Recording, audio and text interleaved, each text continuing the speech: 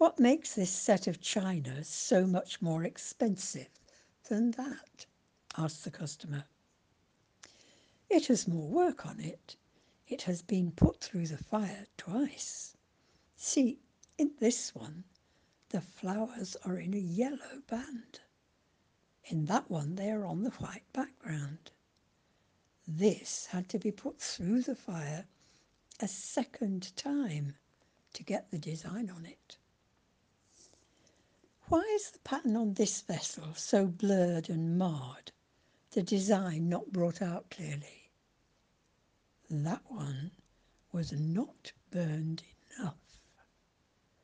Had it remained in the furnace longer, the dark background would have become gold, dazzling gold, and the pattern would have stood out clear and distinct.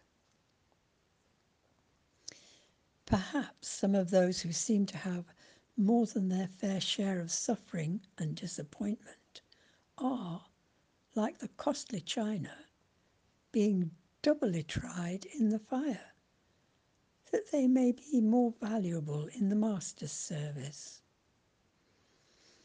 The potter never sees his clay take on rich shades of silver or red or cream or brown or yellow until after the darkness and the burning of the furnace.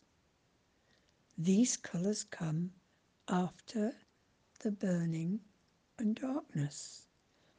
The clay is beautiful after the burning and darkness. The vase is made possible after the burning and darkness. How universal is this law of life? Where did the bravest man and the purest woman you know get their whitened characters? Did they not get them as the clay gets its beauty? After the darkness and the burning of the furnace? Where did Savonarola get his eloquence? In the darkness and burning of the furnace, wherein Yahweh discovered deep things to him. Where did Stradivari get his violins? Where did Angelo get his marble? Where did Mozart get his music and Chatterhorn his poetry and Jeremiah his sermons?